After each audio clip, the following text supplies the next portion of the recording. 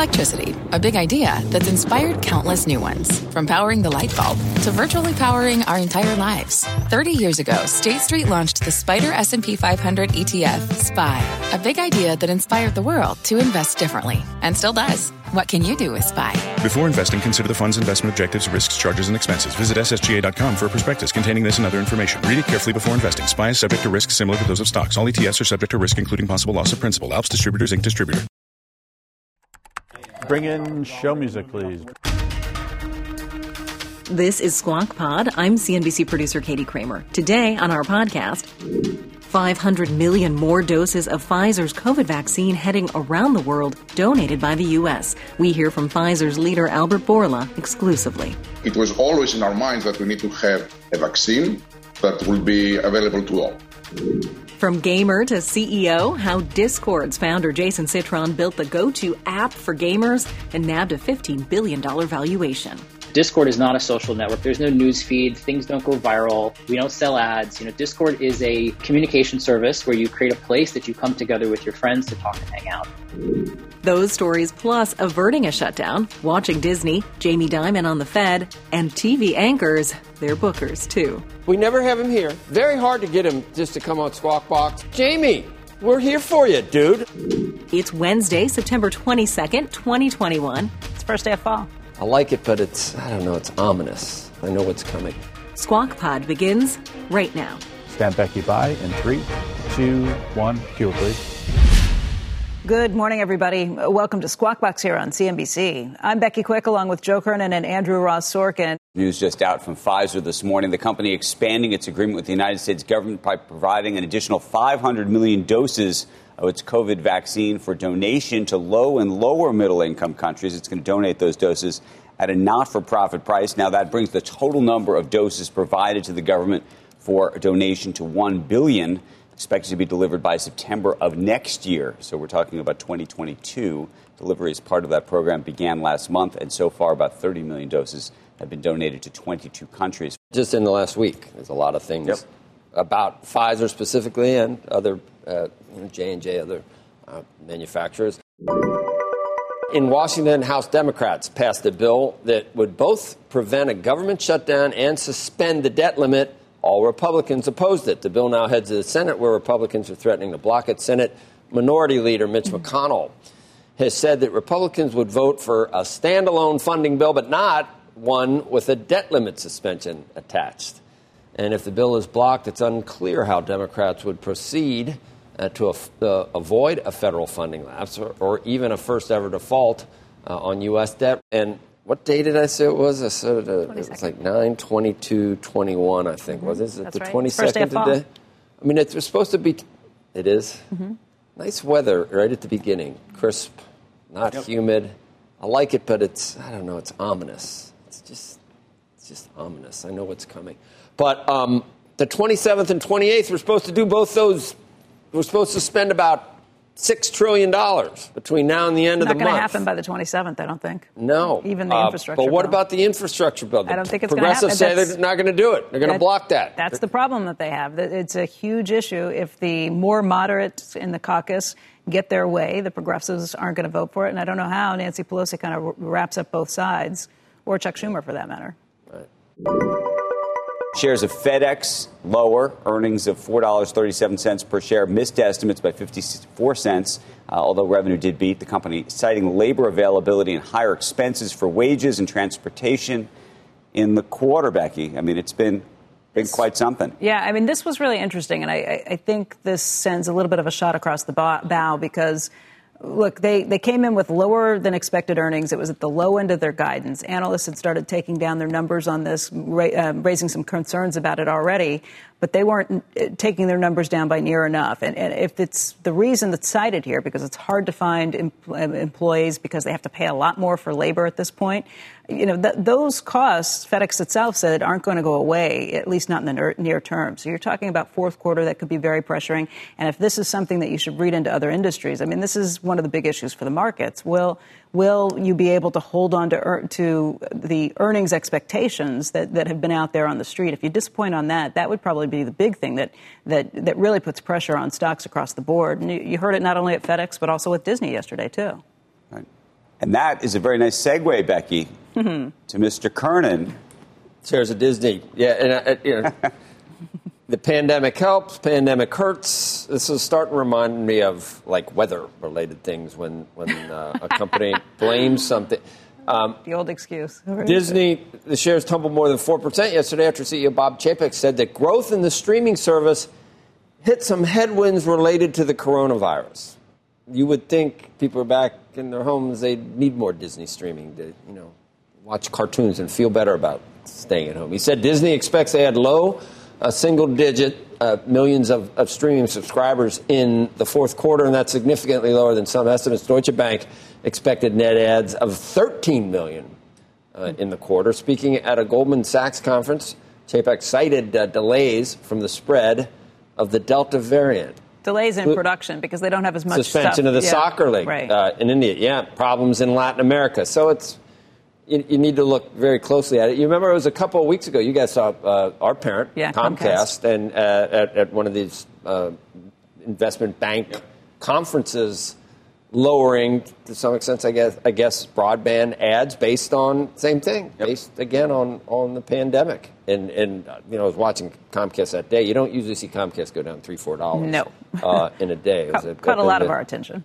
Yes, it did. But again, this was because so much had been pulled forward by the pandemic too. So. Anybody and everybody who wanted it were doing things like signing up for Disney Plus or any of the rest of these things. So I think any surprises from reopening and reclosing, I think, are no longer surprises, and the market's already sort of figured out where a lot of these things are supposed to trade. Like, I don't know, Zoom.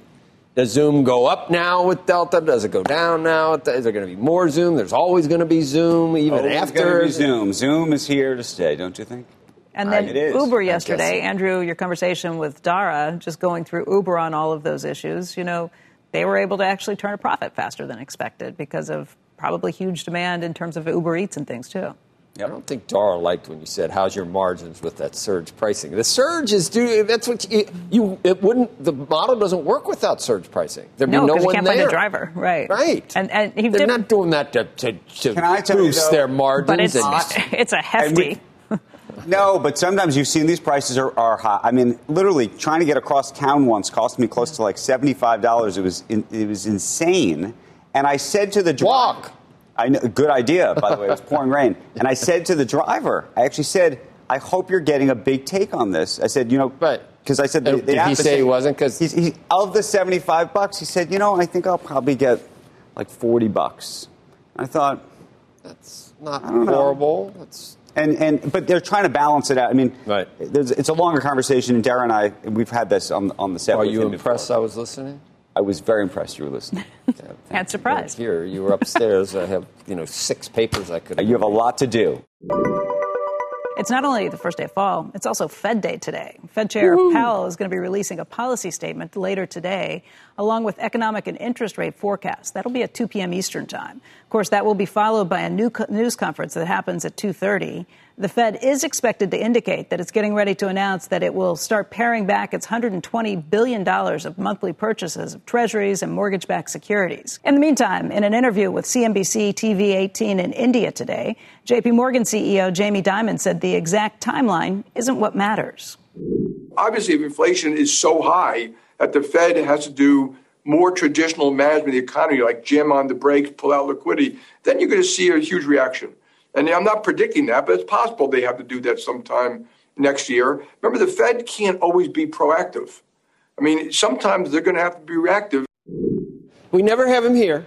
He never. Where's Jamie right there? I can tell you exactly. I know he's in companies. Yeah, I know, but he's on India, CNBC India. Right. Very hard to get him just to come on Squawk Box or to come here. He reminds me kind of like those actors, like Brad Pitt won't do some crappy commercial in this country, but over in Japan, they're all over the place. You remember Bill Murray in that?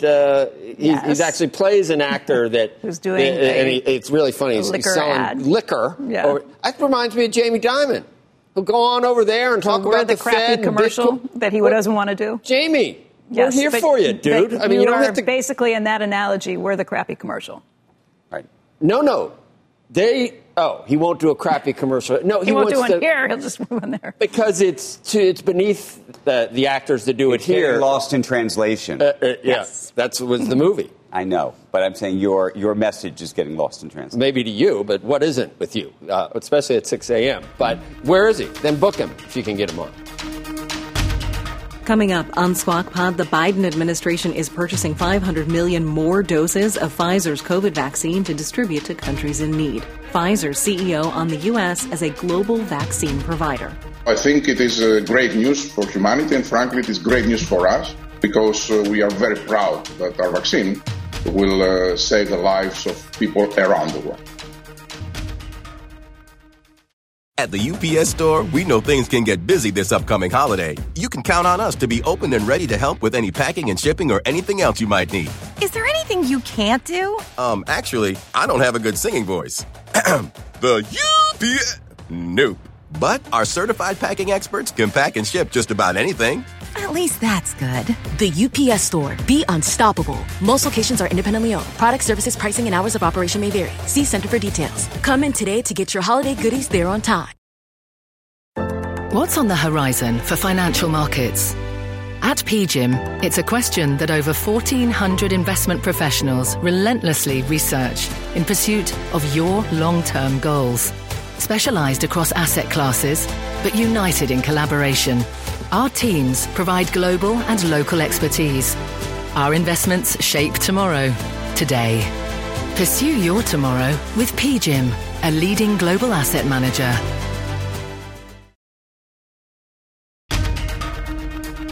This is Squawk Pod from CNBC with Joe Kernan, Becky Quick, and Andrew Ross Sorkin. Here's Becky. Some breaking news from Pfizer this morning. The company is expanding its agreement with the U.S. government. It will be providing an additional 500 million doses of its COVID vaccine for donation to low and lower middle income countries. Pfizer is going to be donating the doses at a not-for-profit price. Let's get right over to Meg Terrell. She has a special guest with us this morning. Meg. Becky, thanks. That special guest is Albert Bourla, the CEO of Pfizer. Albert, thanks for being with us this morning. Let's start with the news of the day. These 500 million doses add to a previous agreement for the same number. They started shipping last month and will continue over the next year, we understand. Tell us about your expectation for what these agreements will do for the course of the pandemic.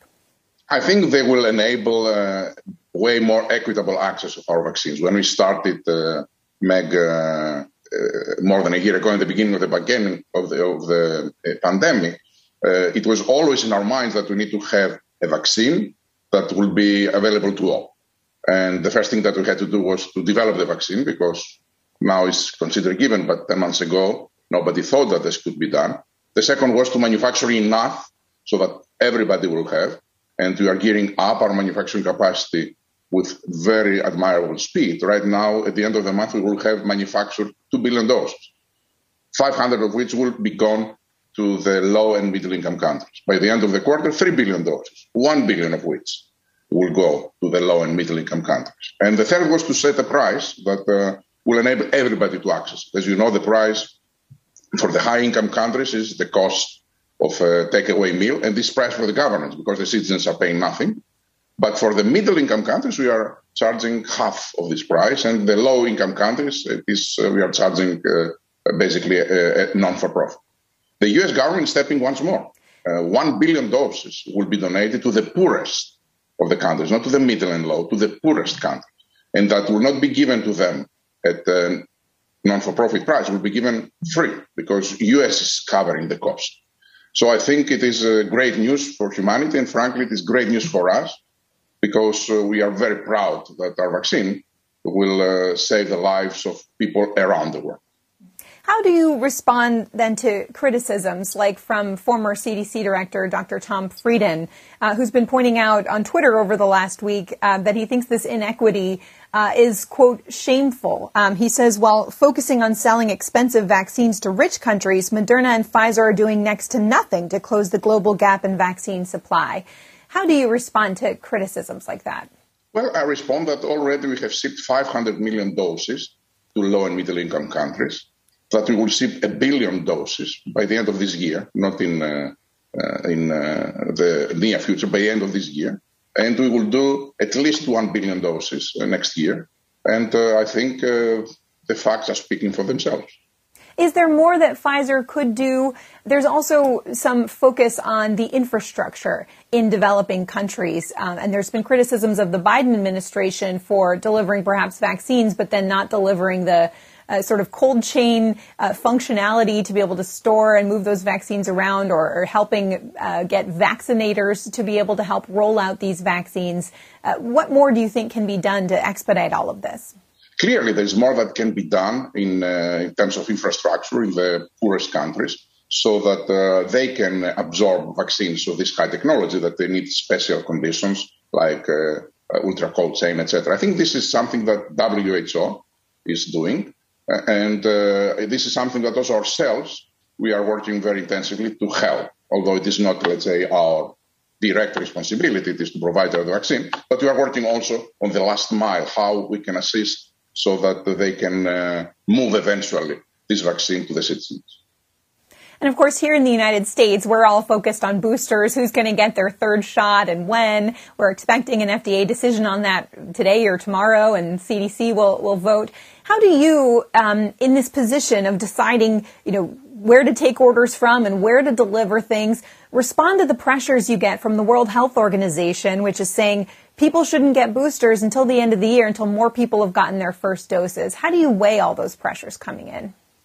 Look, I think, first of all, that the decision to provide or not boosters should be made on the merits of the science. This is not correct to say that I will not give boosters to one because I prefer to give primary dose to someone else. The second is, as I said, that we should not we should not resolve it with an or. We should resolve it with an and. Boosters should be given and other doses should be given to the other countries. And this is the meaning of this agreement that we are doing today with the United States. And the third, I would say that the doses for this year have been allocated long ago. Everybody has placed their orders, and with the first orders placed, first deliveries are coming out. And so that will not change. Even if the boosters are approved, which I expect will be, we will not give more to the countries that are approving boosters so that they can do the boosters. We will give the quantities to everyone that we have committed to give this year. And as I said, this year we are going to do 1 billion doses to the low and middle income countries. Hey, Albert, on that point, we know that the FDA panel that met last week voted no on the original question, was that booster shots would be available for anyone ages 16 and up. They did vote yes on a more qualified picture, people ages 65 and up, people who have comorbidities and people who are maybe exposed at work because of the jobs that they do. But that still leaves a big gap. If the FDA eventually goes through and approves the latter question, not the opening, on that first question, they said they didn't have enough science to prove it. The science that was put in front of them didn't prove that those ages 16 and up needed boosters. When will we see more science? What's the next step? Or are people just kind of left to fend for themselves at this point? Yes, I think that time will bring data because everybody's collecting data, and I'm sure that pretty soon they will have more data so that they can reevaluate their recommendation. It is clear from the data that we have seen that we supported the need to give broad recommendations. The majority of the committee clearly thought that this is not the right time for people to receive in earlier ages. So I guess they will expect to see when is the right time. But what I want to say is that in pandemic, typically, it's very difficult to come to the right time. You are coming either too early or too late. Albert, when you think about efficacy, there seems to be different definitions of efficacy in the United States versus Israel, and people are measuring it differently.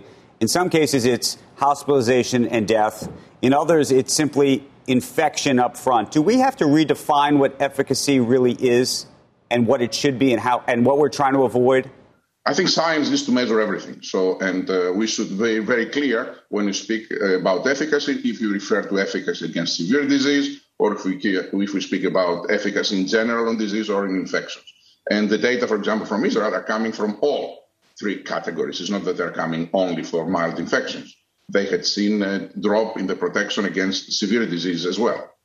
Do you have a view on why it appears that the efficacy of the Pfizer vaccine seems to be lesser, at least at the moment, based on some of the numbers, than the Moderna vaccine. It appears that in the case of Moderna, it has a higher efficacy, or at least a more durable efficacy. Is that a function of the fact that there's more of it, more vaccine actually that's put in the arm? Is it a function of the fact that between the first and second dose, there's a longer wait period, 4 weeks rather than 3 weeks? What do you, or is it simply the timing of what we've seen in the studies? A lot of people got Pfizer earlier. First of all, I think that it is the wrong thing to start comparing vaccines, particularly in public, and I don't think I would like to do it. But nevertheless, given your question, I'm not convinced that one is better than the other, or it lasts longer than the other, because of the reasons that you just said, that when those studies compare, they don't adjust from the time of the second dose. And also they don't adjust from the fact that Pfizer was given way earlier to elder, high-risk people. And so we are comparing more months of since the first dose from Pfizer and very different population.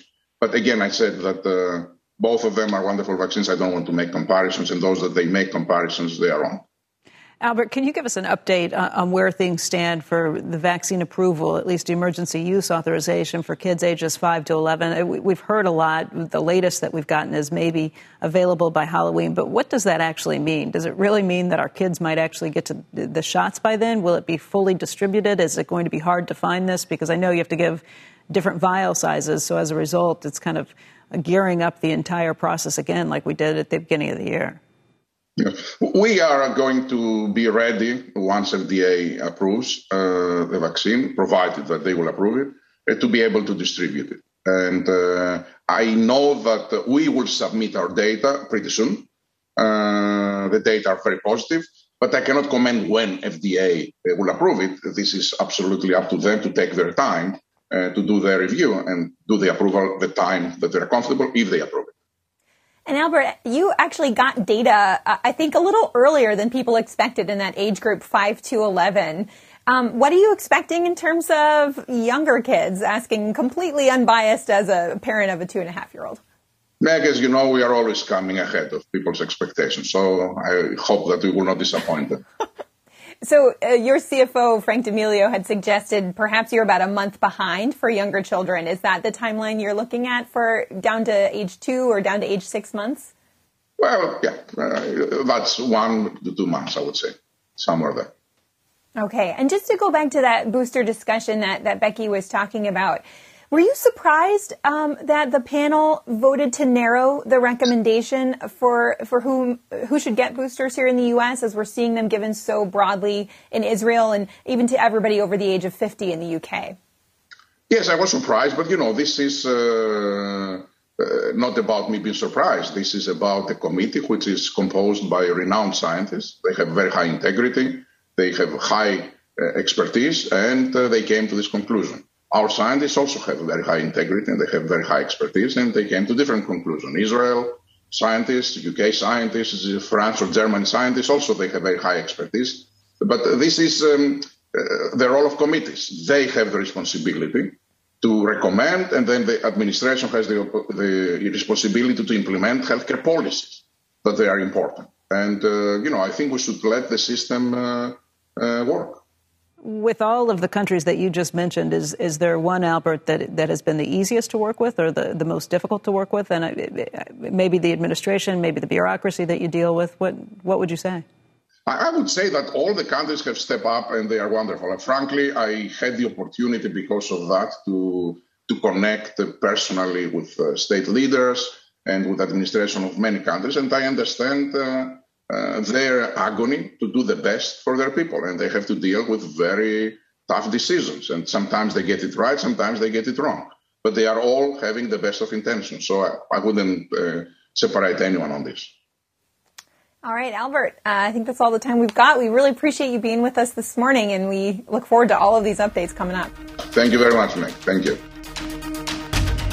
Next on Squawk Pod, the CEO of hot communication app Discord. Growing up, I played more video games than you can probably ever imagine. How Jason Citron built his love for gaming into a company valued at $15 billion. So what do your parents think now? Because I imagine that there had to have been a point where they thought there's too much gaming going on. It's been a while since they've had that thought. I mean, I'm pretty sure they're watching this interview right now, and I think they're quite happy. Games, chats, apps, billions. Right after this. Hi, I'm Ben. I suffer from a condition called writer's block. It strikes when I'm at work. That's why I choose Canva Magic Write. It works fast, generating texts in seconds, thanks to AI. Common side effects include increased productivity, compliments from coworkers, feelings of satisfaction. Now I can say bye-bye to writer's block. Ask your boss if Canva Magic Write is right for you at canva.com, designed for work. Canva. Welcome back to Squawk Pod from CNBC. Facebook Messenger, Instagram DMs, WhatsApp, Apple iMessage, Signal, Twitter, and now Discord. There is no shortage of ways to talk to people, find people these days, and apparently there's no shortage of funding either. Discord, a communication app that is currently sitting at number 4 in the Apple App Store, just bagged another $500 million in funding, bumping its private valuation up to $15 billion. And the company is just 6 years old. Andrew sat down on one end of a Zoom this week. I can hear you. Can you hear me? Great. With Discord CEO Jason Citron. Should we talk about the origin story? Because it is an interesting story. It actually, in some ways, is reflective of the sort of almost like a Slack or some others where you sort of go down one path and then you pivot. Yeah, when we started Discord, we were very focused on creating a place for people who played games with their friends to talk and hang out, like before, during, and after their sessions. And we always sort of had a hunch that maybe Discord would be useful for things that had, other than playing games. And early on started seeing a little bit of that around open source software development kind of projects. But it was only really in the last 2 years, kind of starting in 2019, that we really started seeing people use Discord for more than gaming. And it's just accelerated so dramatically over the last year and a half. And, now we have over 150 million people a month that come to Discord to, study homework or, participate in communities that they love around topics they're passionate about, or just hang out with their friends and, just do things together online. Well, that's what I was going to ask you. So of that 150 million users, what % today do you think are using it for gaming? And then how do you tier out the sort of the other use cases right now? Yeah. The beautiful thing about our business is that we take privacy very seriously. So the answer to this question is actually based on surveying people and asking them hey, what are you using Discord for? And what we hear back is that we think around 80% of people who use Discord today use it for gaming and non-gaming things equally. So it's a pretty, large supermajority of our user base is coming to us to just hang out and spend time with people that they care about around things that they love doing. And so now you have this new pile of cash. What are you planning to do with it?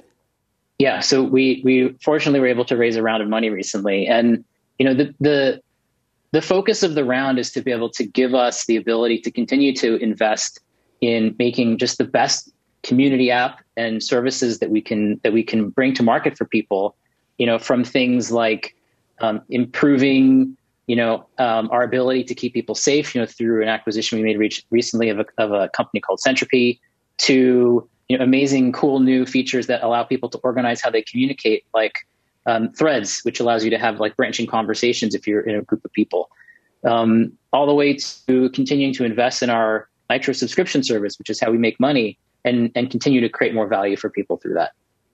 How key do you think the issue of privacy is to the use case and to the business and the way your customers or your users think about the company? We think privacy is fundamental. From the day that we brought Discord to market, privacy and safety were built into the foundations of how the product works. Every conversation on Discord is opt-in. You choose to join a community or add someone as a friend. You can, block people if you'd like. You can leave those spaces.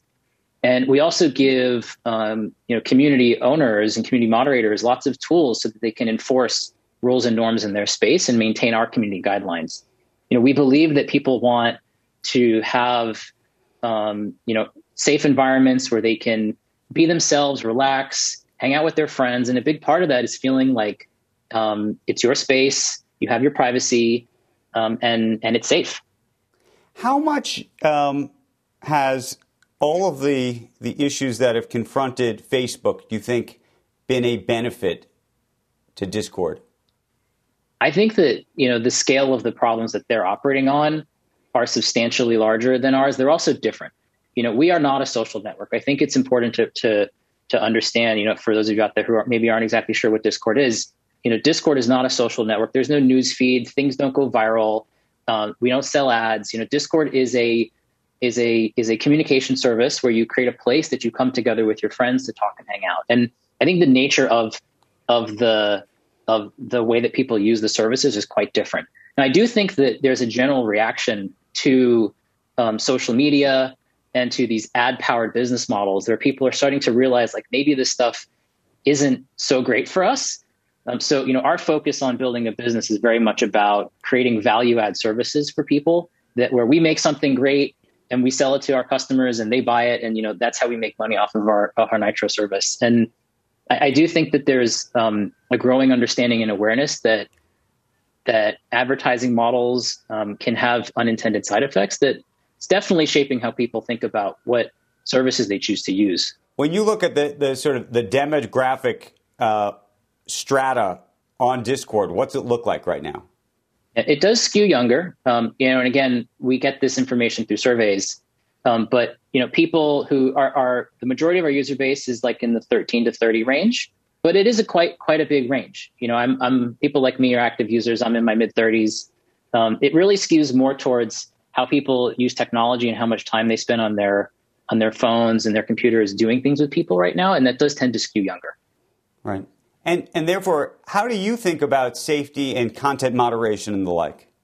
Yeah, well, again, so Discord does not have a news feed and things can't go viral. So the nature of how, content, if you will, gets shared on Discord is quite different. You'll be in a space. Think of it almost like a group chat with 10 or 20 people is the most common way that people are engaging with Discord. And so, in those kind of small spaces, like we leave it to people to decide, what is acceptable, in their space, in the context of our community guidelines.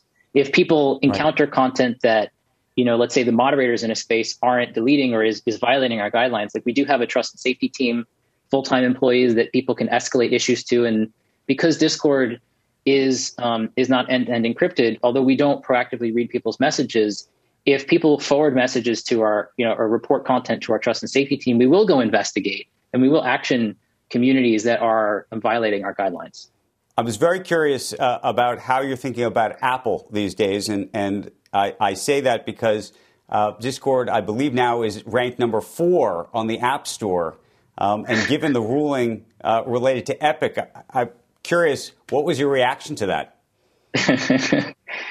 Well, I think that it's been a very interesting situation to follow, in the market.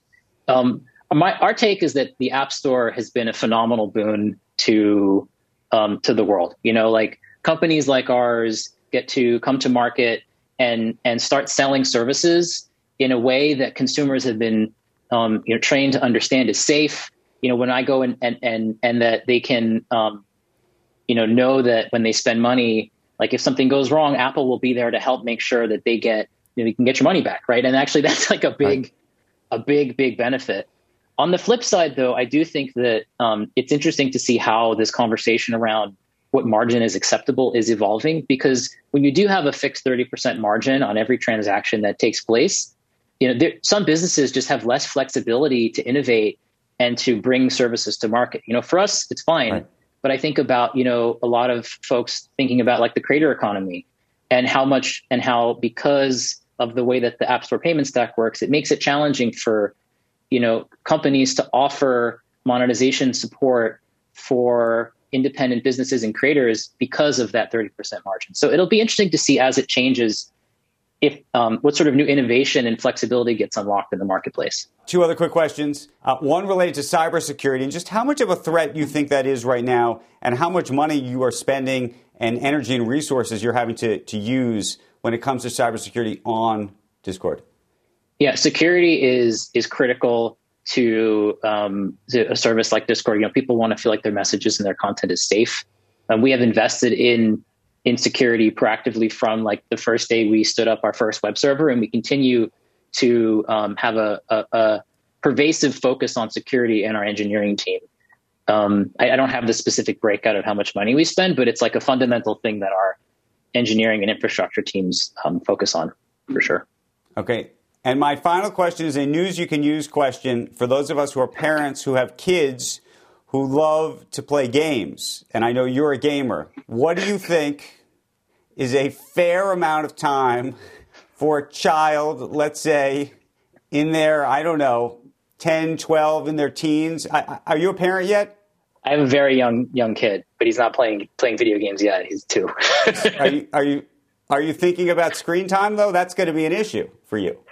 We do think about screen time, and he does get to watch some Disney movies and some YouTube Kids and home videos, that we take. That he loves watching himself run around the house.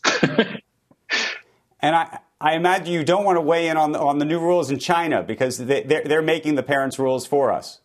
I think that it's good for everyone to think about their children and how they're doing and what the priorities are in each child's life and how much time to allocate to these things. I mean, I'm probably not the best person to ask. Growing up, I played like more video games than you can probably ever imagine. And, you asked me how much time people should spend. I was going to say like 500 hours a week. But, clearly for me, I ended up channeling it into something productive and, became a software engineer. And I'm now, running this company. So I think that video games today actually can really help people learn a lot of great skills, especially online video games where you have to learn about cooperation and being a good, a good sportsman or sportswoman and leadership and trial and error and failure. And there's actually a lot of great, fantastic life lessons that get taught in the microcosm of playing online video games.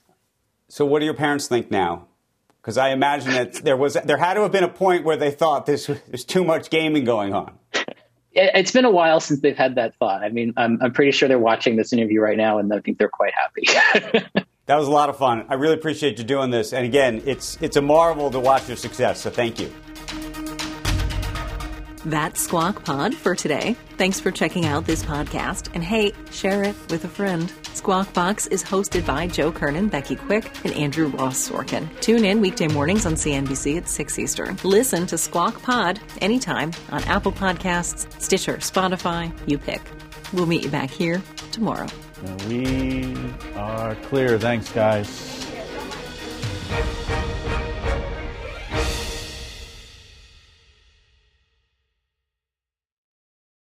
This podcast is supported by FedEx. Dear small and medium businesses, no one wants happy customers more than you do. So you need a business partner just like you. Like FedEx, who understands your passion for serving your customers because they have the same commitment towards you.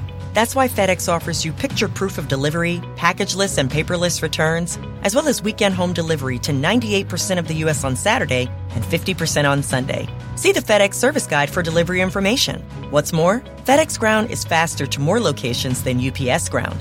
Trust FedEx for timely deliveries. See what FedEx can do for your business. Absolutely, positively FedEx.